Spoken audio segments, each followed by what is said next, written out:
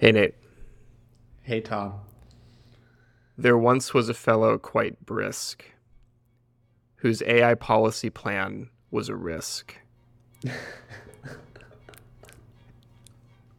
He said with a grin, quote, "It's all plug and chagrin. Let's hope the robots won't whisk." That's a limerick by ChatGPT. Doug, you gotta upgrade to GPT-4. That was not very good. um, Welcome to the retort. Today we're in the spooky spirit of discussing the executive order and probably cover some of the UK games related as well. And there's another open letter. There's one of those probably every week on this stuff. So we'll talk about that. I'm in Seattle, which is a little bit of a different place for my new job. I do the same things now, but now I'm paid for them again after being not paid for them again, which is always good to get that support. And honestly, we could dive right into it. Tom read the executive order in more detail than I did. I skipped it and read a lot of takes about it. For some reason, people think it's actually going to matter. I think that it's not. I think the intention matters than what they actually say. I think the intention to regulate AI this early in the cycle is probably more likely to be regretted than anything else. Like, it's just so early in what AI is. Like, all this stuff is just like, okay, really? And that's probably the takeaway that occurred elsewhere, but the details of it are still instructive about what people are thinking about across AI. So, Tom, do you want to give us all of the details? There's a lot. Preferably not. There's. Preferably not a summary from ChatGPT. I'm having flashbacks to. I think it was summer, fall 2009 when Fox News hired a speed reader to like live on air speed read the entire healthcare bill or whatever the draft of the healthcare bill was, which was like 1,000 pages. and he just sort of goes through it and then he gives like hot takes about it. So I'm not going to give a complete rundown of the entire executive order. I did read it.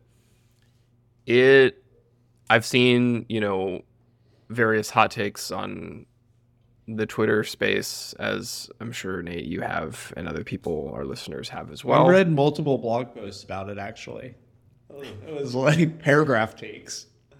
I'm old-fashioned enough that I think the documents of this portent are worth reading yourself in their entirety.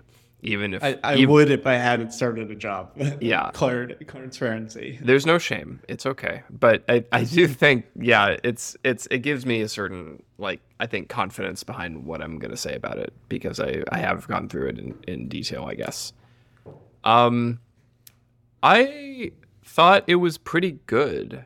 And the reason I thought it was pretty good is I didn't really take serious issue or see any red flags or run into any mines in the way that I was afraid to.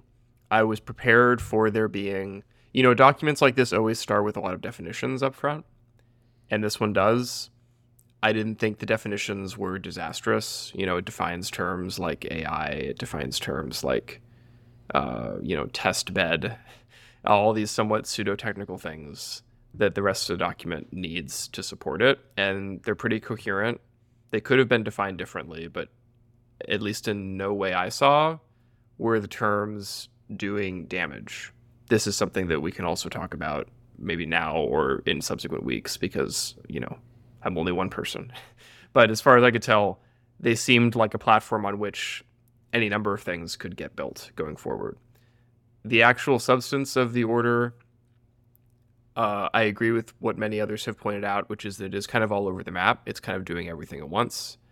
There is stuff there about the need to try and make the biggest models report certain things about their substance, or at least in terms of like their red teaming criteria.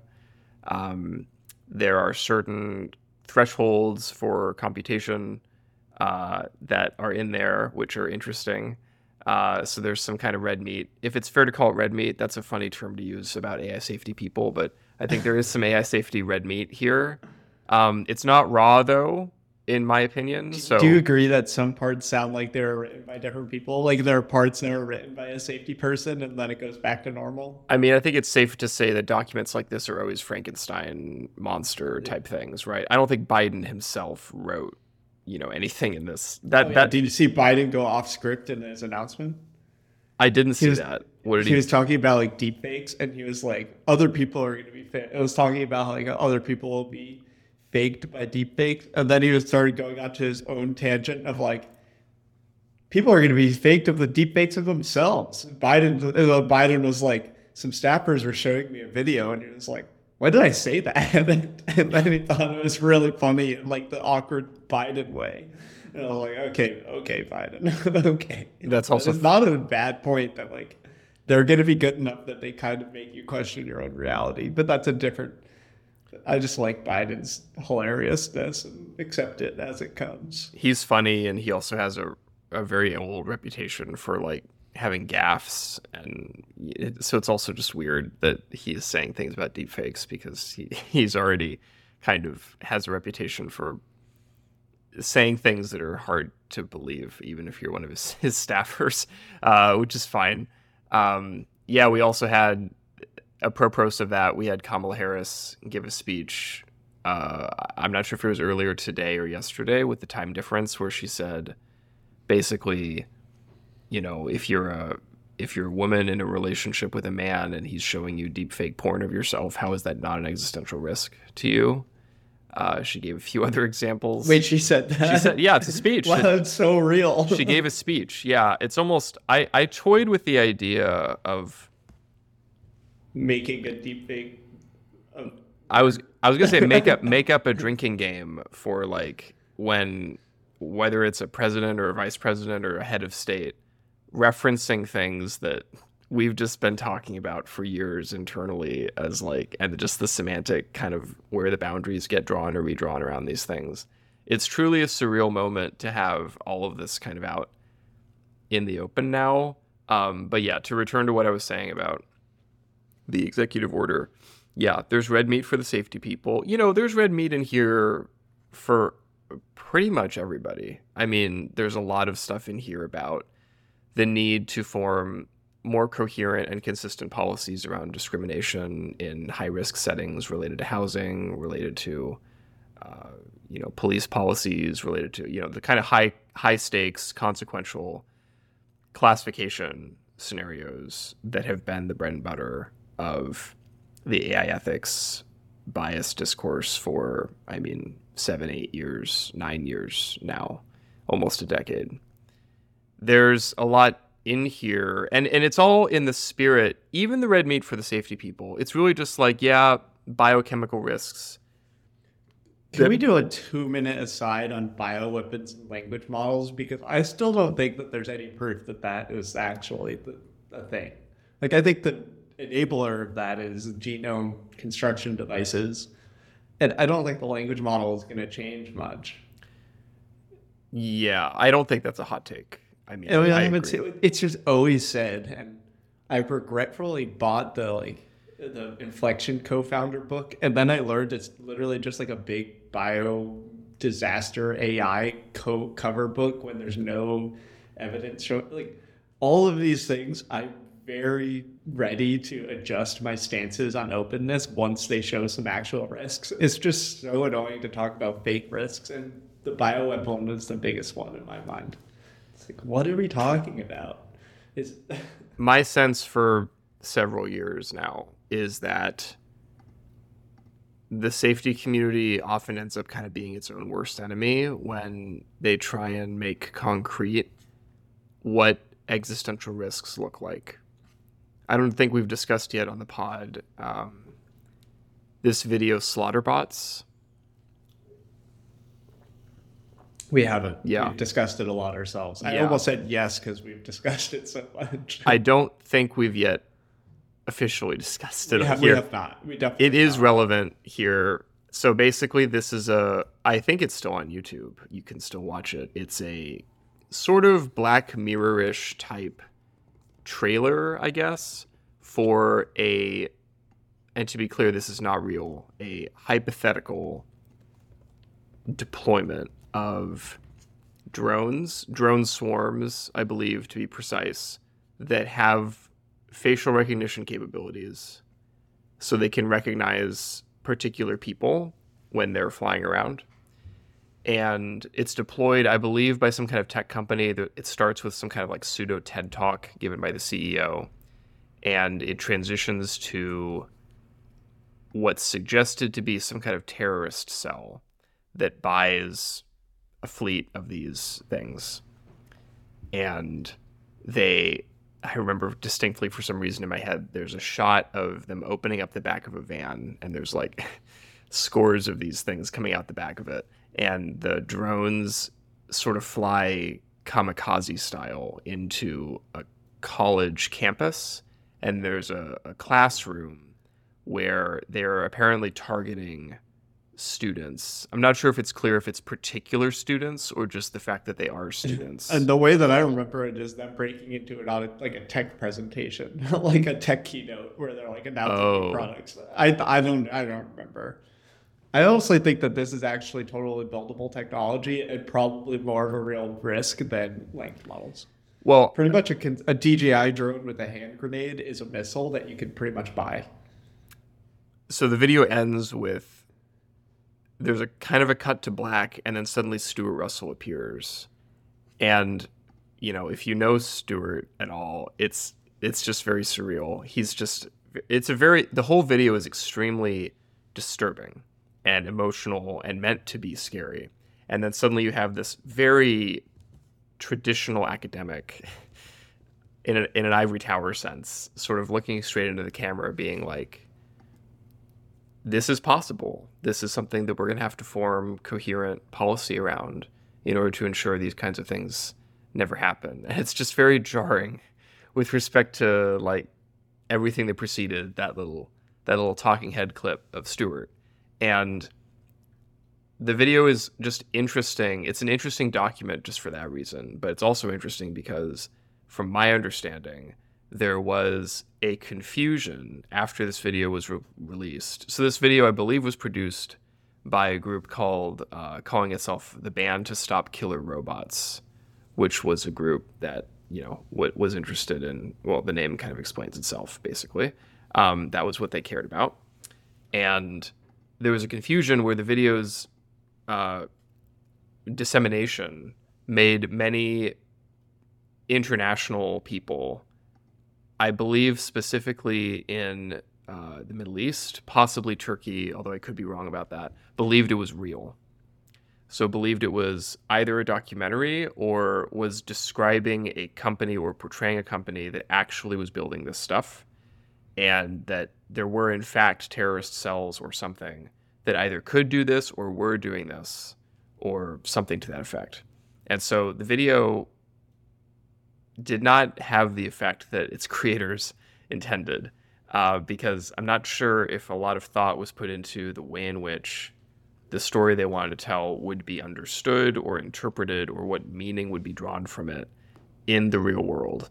And I'm sorry to say, I think that something similar is already happening and likely to continue to happen or even worsen in the context of the AI Safety Summit that's right now, I guess, probably wrapping up, or there might be one more day, I guess, in the UK. It's like, are we saying that like biohazard stuff is like a similar kind of story? Yeah, basically, yes. I think that whenever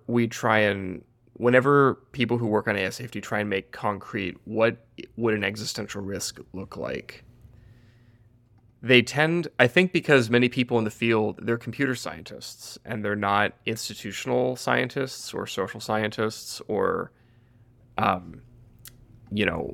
many of them don't, how can I say this, are not familiar with the history and rules of international relations or law. They tend to gravitate to these scenarios that are extremely concrete, but also kind of contrived. And this is one where I imagine the scenario, the fantasy is something like you ask a language model how to synthesize some kind of incredibly destructive biological agent or pathogen or disease, and you basically get, engineered pandemics happening as often as anybody with an open source model could care to create them, is sort of my broad sense of the fantasy there.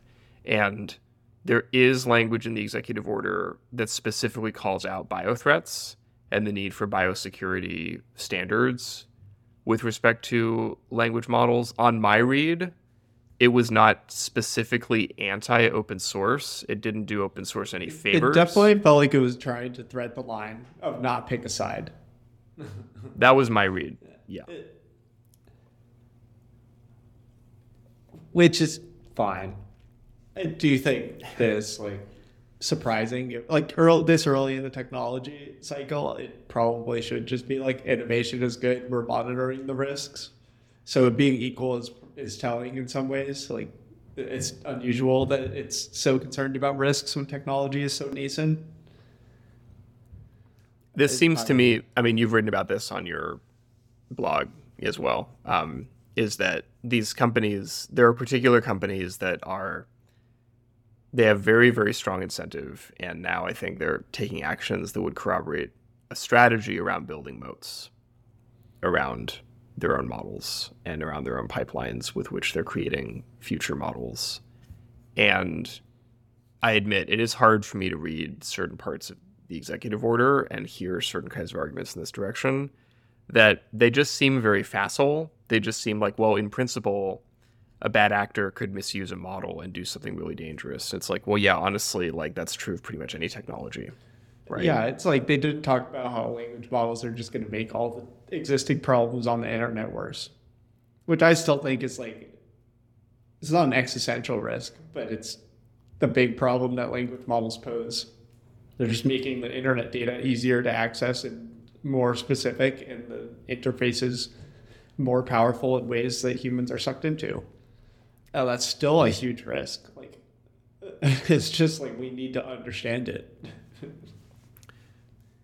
And open source presumably will help us get there. And I think I'm certainly sympathetic to that idea. And Nate, I have to imagine that you are as well. You can speak for yourself. There was this, I think this is as good a time as any to mention that there was I believe it came out today, a joint statement. It's called the Joint Statement on AI Safety and Openness, put out by Mozilla, that I signed. I'll go ahead and say that. I also signed. Yeah. So after much reluctance because I hate open letters. Yeah, I haven't organized my thoughts on open letters per se, but I did sign this one because I felt that it makes what I would describe as a very pragmatic case for the fact that if we're serious about safety, if we're serious about trying to make AI systems that are demonstrably, verifiably good, why would you not support open access in so many more ways than are currently possible? I think that the case for that is borderline obvious, and it's kind of a shame that certain people or certain companies are in a position to postulate what are really kind of pretty harebrained, weird, quote-unquote existential risk scenarios in order to shift the Overton window around, well, maybe there's a reason why we need to create some gatekeeping or some moating or some particular standards for certain thresholds of what these models may or may not be able to do, when it's really obvious that just feeds into a certain kind of business model and business narrative. I mean, if I'm not wrong, Anthropic, since it has been founded, has been saying that they're going to come up with a set of evaluations for frontier model capabilities that when the models are learning these abilities, that they posit new risks. And that's kind of been the thing that I've been like, yeah, let's wait until they come up with these things that'll enable certain behaviors. And once we have those evaluation techniques, I can kind of be more calibrated on safety, blah, blah, blah. And those evaluations never have materialized. And it's that's these are smart people trying to come up with real things that language models could cause large scale or existential risk and have capabilities that would lead to them. And they haven't shown anything. So it's Okay, I'm waiting. I mean, I also recall, I don't know if this is still their policy, but I remember back when OpenAI was founded, there was language right on their website saying that our commitment to friendly AGI is so strong that if we have indication that another company is closer than we are to getting there, we'll just stop what we're doing and just join them. Or otherwise, Haven't heard a lot about that these days. no, but I remember, I mean, it stood out to me. It was very prominent. Right. And it was billed right as such. And again, companies can like say whatever they want, but saying something is not the same thing as committing to doing something in a substantive way. And I'm sorry to say that the truth about governance is that unless you're required to do certain things, it's very difficult to take the commitment seriously because we live in a world, and it's not nefarious. It's just we live in a world where everyone's getting pulled in 100 directions at once. So you're very unlikely to do something unless it's immediately relevant to your own self-interest or you have to do it. Like, in what other circumstance is a multi-billion-dollar company going to do anything in a concerted, organized fashion? They're not. Right. So the idea that suddenly they're just gonna like hoist themselves on the kind of petard of history and just stop what they're doing for the sake of this abstraction doesn't make any sense, even if you believe in the abstraction. Even if you believe that AGI is right around the corner, or that you can somehow foresee its emergence on like a 6-month time horizon or something like that. It just doesn't make any sense. Can we also get on the record before too far into this that the executive order only applies to federal agencies with other intentions, but anything that they put in an executive order only applies to how federal agencies will act? That's what it means. That's what it means. It is important. I mean, again, it's an executive order. So by definition, it only applies to agencies that are under the executive branch. So it's not a law. It's not passing any kind of regulation that wasn't already implicitly within the orbit of these agencies. The right way to read a document like this, I think, is that it is clarifying how the congressionally mandated discretion of these agencies in fact applies to AI. Right? So there are laws already on the books about what is the FTC, what is NIST, what is the EPA, what are all these things? Okay, maybe when they were founded, maybe subsequently, doesn't matter. The point is, all this order does is interpret and more stringently apply and clarify what those mandates mean or amount to in the context of, I mean, generative AI, kind of more specifically, although this covers more than generative AI. There's a lot of AI stuff in here. So I think at a higher level. What are the things where they're saying we're going to revisit it in 90 days or whatever it means, or 180 days? Like there's some interesting there are some interesting dates in here. There's it's some like in the context of the fact that it's only for executive branch things. Like the revisiting thing is pretty funny. It might just be government stuff. Like so this goes back. Here's what I like about this, though, is that the entire executive order is written in this voice of experimentation. There's this kind of overriding what I at least was sensitive to when I was reading it was this sense of humility about the proceeding. Like, honestly, no one really knows where this is going. Nobody really knows quite what it precisely means to oversee what these capabilities are, because the capabilities aren't even done emerging yet. We don't even have a strong or robust scientific understanding of that, or a mechanistic understanding. So barring that, we're kind of going to throw everything but the kitchen sink at what these different agencies should be keeping an eye on. And every once in a while, we should just do it again. We should just periodically update this, which honestly is very much, I'm very sympathetic to that because it's very commensurate with the way I think AI regulation and standard setting and documentation should proceed, which is that it should be regularly updated and it should cross-reference the different types of feedback that are either explicit or implicit in a given specification. And that's just Yeah. what this document does basically at the executive level, is my read of it. What do you think of the critique that AI regulation should be grounded in an application domain and then like all the flop requirements and stuff are missing it?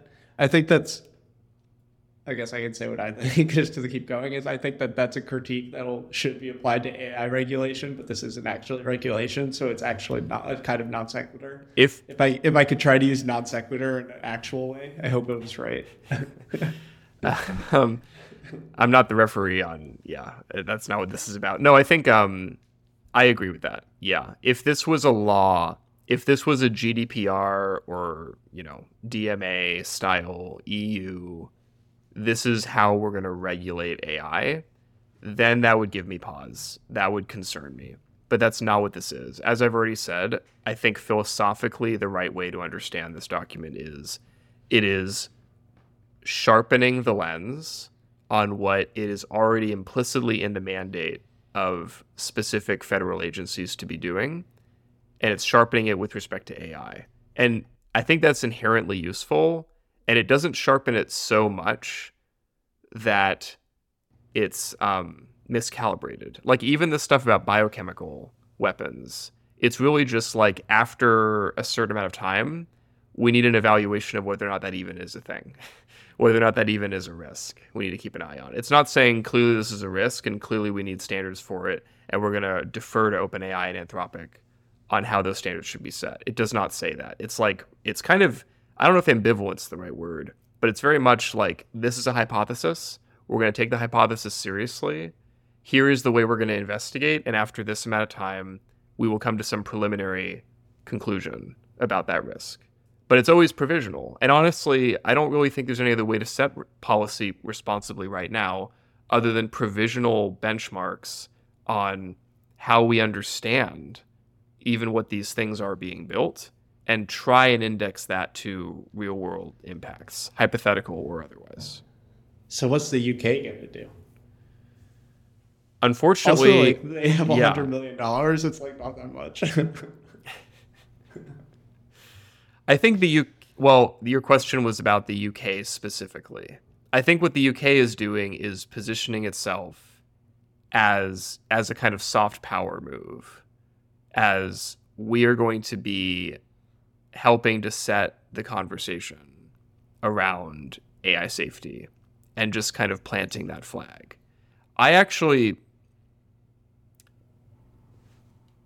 I'm more skeptical and borderline cynical of that because... Oh, I agree. Wait, did you see the plot that they showed?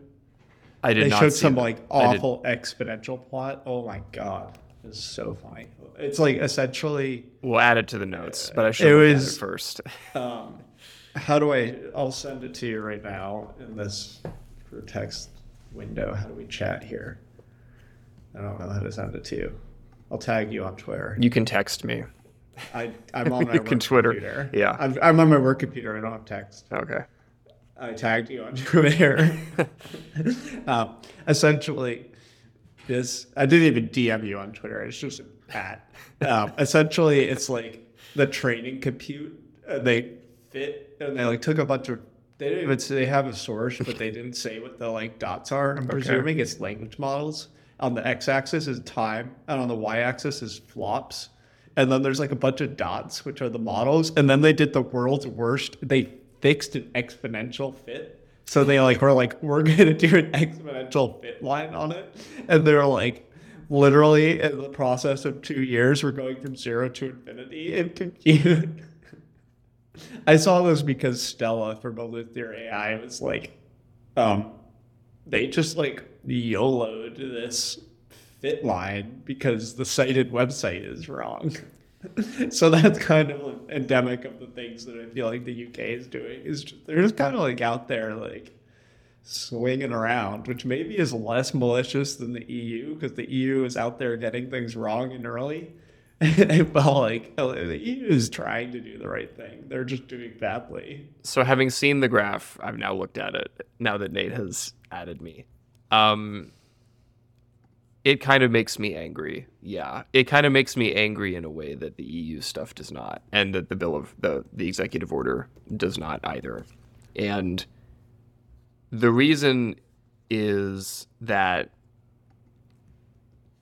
and it's not over yet. There's a whole other day. Who knows what kind of stuff is going to come out of this tomorrow? The vibe that I'm getting from the AI Safety Summit is that it's toxic. It's toxic to have a government that is more interested in being a part of a conversation than substantively contributing to it, at the same time that there is a certain network of researchers and leaders in the AI field who are more interested in getting a platform from which to speak with authority than they are in accepting the indeterminate nature of the societal interface with which their models will interact. And so when you have researchers who need a platform, and a platform that needs some kind of research relevance, I'm afraid that sets up conditions for toxicity, even if it's not intentionally so. And even if each member on both sides is acting in good faith, which I actually think is probably happening in this case. I think that probably both sides of this, the state side and the research side, may well be acting in good faith, but the dynamic is toxic because that graph is a joke. And the fact literally that a joke. It's a joke. And I hope that that's not the tenor of the entire proceeding. But I would encourage our listeners to reflect on whether a graph like that would be taken seriously in pretty much any other circumstance. And if not, why is it that no one in that room burst out laughing when it appeared? Oh, I bet people did, dude. It's so bad. In the room? We need to, if you're a listener and you're in the room, I need to know. we were looking for moles. Yeah, get in touch. Yeah, it's... I mean, I know people at the summit. It's not too ridiculous. Yeah, I think we both do. Yeah. Absolutely, yeah. That's not really the point, though. I think that...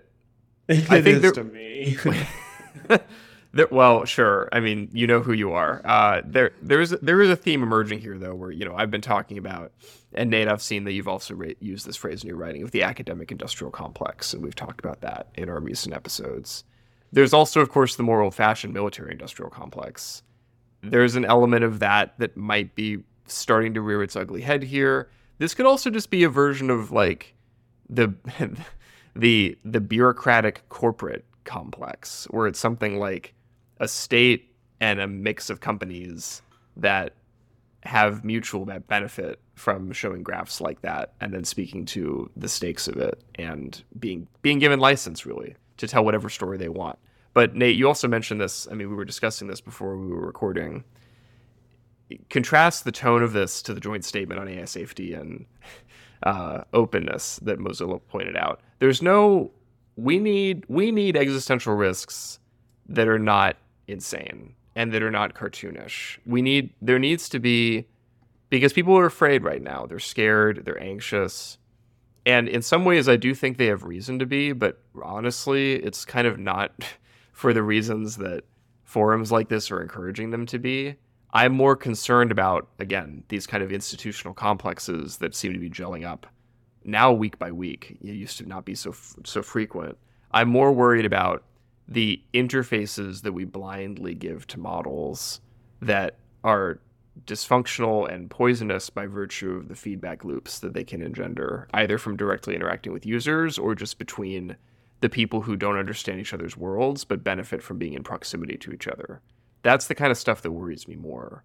But I'm not really seeing that kind of language or that kind of stakes being assigned to these proceedings. So far, most of the critiques that I've seen are a lot of scholars who still kind of feel that AI safety just isn't like a serious research field. There's another Jan Joshua spat on Twitter, I think. What happened there?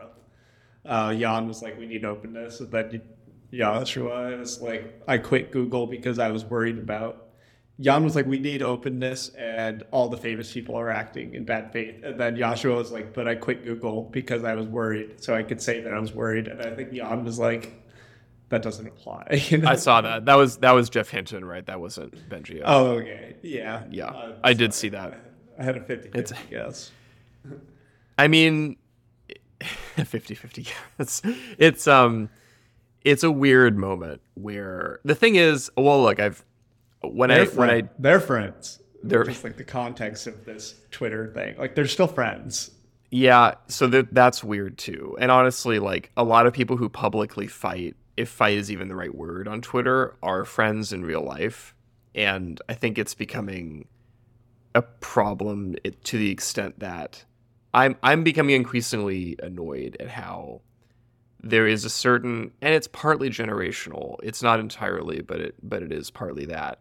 People who really honestly think of what they are doing and researching and saying as science, but then speak in public in an expressly political sense, where they're either speculating about things that are not even in the domain of scientists to speculate about, or they are assigning meaning to situations that are inherently like subjective and not something that you can arbitrate with the tools of an experiment or a simulation or variables or whatever other kind of stuff they think of themselves as doing for their 9 to 5. And the thing is, you cannot have it both ways. You cannot both be a scientist who speaks impartially about AI capabilities and a prophet of a new world order. I mean, do you think I feel like I'm kind of struggling with this at some point, but just like people in my new job are like, oh, we all know you already. I'm like, oh God, this sounds bad. One of my coworkers was like, oh yeah, some of my friends were asking if I was seeing you around the office. And I was just like, this is like detrimental to having any real technical discussion at this point. It's like, yeah, I think that's, but I think some people like, I think like Jan feels the same way. He just feels compelled to say stuff because other people that seem to be saying stupider things are getting more like airwaves. So he's like, well, I'm kind of obligated because no one else is going to say this. You have a position, right? And your position gives you strong incentive. I imagine it feels kind of like it's magnetic, I suppose. Like it's polarized in a way that either draws things out of you or whatnot. Yeah, I mean, I think that's inevitable. And I think it's really critical. Should I put the pause logo in my Twitter name and then still tweet open source stuff? It's... Yeah, it's hard to maintain a brand. We had the previous episode where we were talking about integrity, right? It's hard to maintain a brand that is not exactly you, but it has an integral relationship with the values that you most deeply hold and cherish. And I think what's going on here is that people who are very prominent in the field, who think of themselves as acting in good faith, and in fact, in a way, are acting in good faith on certain terms, are also at the same time poisoning the well of public understanding, public deliberation, the ability for people to make up their own minds about a topic rather than borrow whatever interpretations of that topic have been handed to them by people who frame them, what they're doing, as objective. Because that's simply not the case in the types of problems that are being discussed this week in particular. These are public problems. They are predominantly not scientific problems. A case in point would be the debate that's happening right now about what open even means with respect to large language models, because people disagree about what open means. Nate, you've gone into this in your writing and we've discussed it. Is Llama open source? No. I think it's fine. But in no reasonable sense is it open source. And yet that is how it was presented. and you gave it a very, you were very laudatory about it when it was first released. I mean, Llama was like the time when I actually learned how to be more precise about it, which is pretty laughable considering that I was at Hugging Face and I didn't even feel a strong need to actually be correct on that, or no one told me what correct was. Really, like I've probably heard it, but there was no guidance to like be clear. Everyone at Hugging Face is just kind of off in vibes land because vibes are easier than being truthful or being accurate. I think the question here is, what does it mean to be a leader, right? Being a leader does not mean that you can just speak with the most epistemic authority about how likely or unlikely something is that's going to happen. I'm sorry to say that, because I know that there are many people in the EA community or the rationalist community who think that they act as if that is what it means to be a leader. Wait, does the EA community determine their hierarchy based on who has the most manifold mana? It's a literal economic hierarchy based on betting markets? There are definitely factions of it that, yes, do act that way. Hell yeah. Yeah. Yeah. So unfortunately, I am confident that that is not how the world actually works or can be made to work. Often what it means to be a leader is to be able to have a clear understanding that you can speak to of what the boundary is between things that you're confident in claiming and things that you are not confident in predicting, but still willing to point to as needing more attention and needing more guidance, needing more precision. And I think this is like a scientific intellectual leader. I think like a leader in general is much simpler, which is just somebody that's willing to take action in ways that other people want to see examples in before they will take action. Take action, but take action under conditions of indeterminacy, right? Of like, Yeah. Well, it's not really clear exactly what the consequences will be of this action, right? Even before I take it. But I know that if I don't take it, you can just sense that that would be a failure of leadership to the extent that someone in your position who does not act decisively is basically giving up, any sense of responsibility. Yeah, and this is relevant to the executive order. It's like the executive order's decision to kind of is to like refine and hold the status quo in a way. And that is like maintaining the status quo in a way is passively benefits open source for now. It's like they didn't make it worse, and that is a decision. They did nothing. That is an action, with some amount of leadership in it. I don't like. That's true. We'll have to see. Yeah, it's possible that certain parts of this document that maybe neither of us is sensitive to right now are going to have effects that matter, where there's something about the terrain, the political terrain on which this work can get done is subtly maybe going to shift. Not in a way that guarantees any one party or actor or company will win, but that the rules are just somewhat different of how you like maintain or earn credibility and can get change to happen. I think that NIST is a major winner here.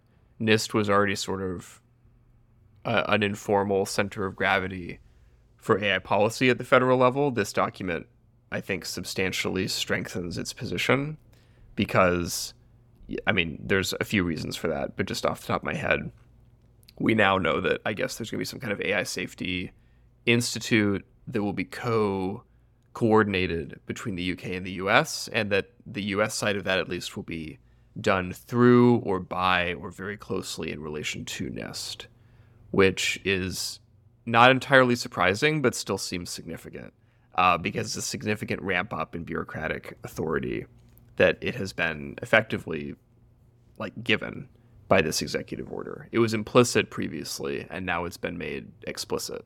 So when that transition happens, that's when the alchemy kicks in. It is alchemy to take something that was not previously made explicit and to manifest it as explicit. Now this is the place where this shit gets done. We also know that every 6 months, I guess, there's going to be another AI safety summit, which is kind of hilarious. It's going to give us more content to podcast about. I'm not sure if the next one is in France or South Korea, but there have been a few places that have been mentioned as subsequent to this.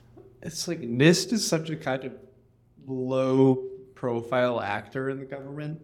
Quick NIST facts for you. The National Institute of Standards and Technology was founded in 1901 as a place to measure standard weights it measures. So they had the standard like pound like ruler. Like they were a national laboratory.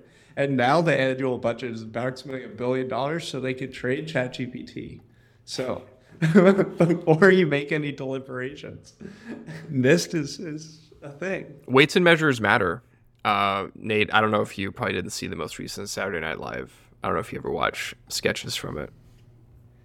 I do sometimes, but I have not. Oh, the breakaway sketch that went kind of viral from this last week was about George Washington during the Revolutionary War, and his soldiers are kind of feeling. It's Nate Bargatze who's playing George Washington. He's a great comic. I like him a lot, but his soldiers are kind of dispirited and they're not sure if they can win. And he's reminding them he has a vision for the country, like a vision for liberty and democracy, and for new weights and measures. And then the whole skit is him saying, a foot will be 12 inches, not more, not less, and a yard is 3 feet, and a mile is 5,280 feet, and every citizen will know this, and they will not know why. Just stuff like that. And it's quite funny. Yeah, it matters. This is something, I think that what people in AI do not understand is what is the foundation of politics. It's not about being louder than other people. It's not about winning an argument. It's about who gets to define the standards, who gets to define the terms through which anything can get said. That's why the most important part of this executive order was the definitions up front. And it's also why NIST is a major broker now, even though technically all that they do is set standards for how you would evaluate language models or how you would evaluate them in a domain-specific way. There's nothing inherently ideological about that. But whatever standards they pick will condition any subsequent policy around what is safe or not safe, what is risky, what is not risky, what is fair, what is not fair. All that stuff is downstream of just how much is a pound? How long is a yard? Like, what is it that what is even the terrain on which we can set policy? This is what this document is trying to make more clear. Yeah, I mean, we're going to have NIST is transitioning from weights and measures to weights and biases, and I'm going to take my leadership role and I'm going to create a fear-mongering narrative that counters the AI safety thing so that we get a bunch of news articles about Mozilla's open letter and a little AI summit about open source AI summit between these. We're going to do that. It seems like we've got the whole plan figured out. This is a very dynamic situation. We're going to have to see where it goes. But yeah, I mean, overall, yeah, I think the conversation will change after this because now policy has weighed in, states have weighed in on stuff that really was previously just academic Twitter combined with like this whatever slapdash corporate deal. Yeah. And now the terms of debate have not necessarily been settled, but they've been redefined and translated to an explicitly political terrain. So now it is going to be about what are agencies working on a month-by-month basis? How are they coordinating with companies? Are they not? Who are they coordinating with at those companies? Where are certain standards being set? How quickly? Are those good or bad? Can we even be in a position to evaluate those things? If we can't, does it need to be more open? If so, what does open mean? Yeah, I mean, I was at something where this is starting to happen, like an event at Berkeley about AI risk and security. And the kind of two most interesting things was the most lively debate was whether or not Berkeley should allow taking money for classified research, which Berkeley as an institution does not. Well, hundreds of billions of dollars go to places like Georgia Tech or whoever that allows classified research, especially as AI becomes more of a national security thing. And the second interesting thing is that there are multiple people from the FBI in the room with a bunch of people like professors and me and policy people at big companies, where it's like the person that decides how AI is used at the FBI. So these conversations are happening. I don't think that one was particularly, it was fine. It wasn't like that interesting, but it's good to like have the representative people in the room. Yeah, it's interesting also how this repeats. I was watching a documentary about the Columbia student uprising that happened in 1968, and a major catalyst there. There were several, and there was a whole aspect of it that was about race that's beyond what I'm about to say. But one specific aspect of it was that a critical mass of the student body was upset at how there were classified contracts or just military contracts that university researchers and labs had with the Department of Defense, like with the Pentagon.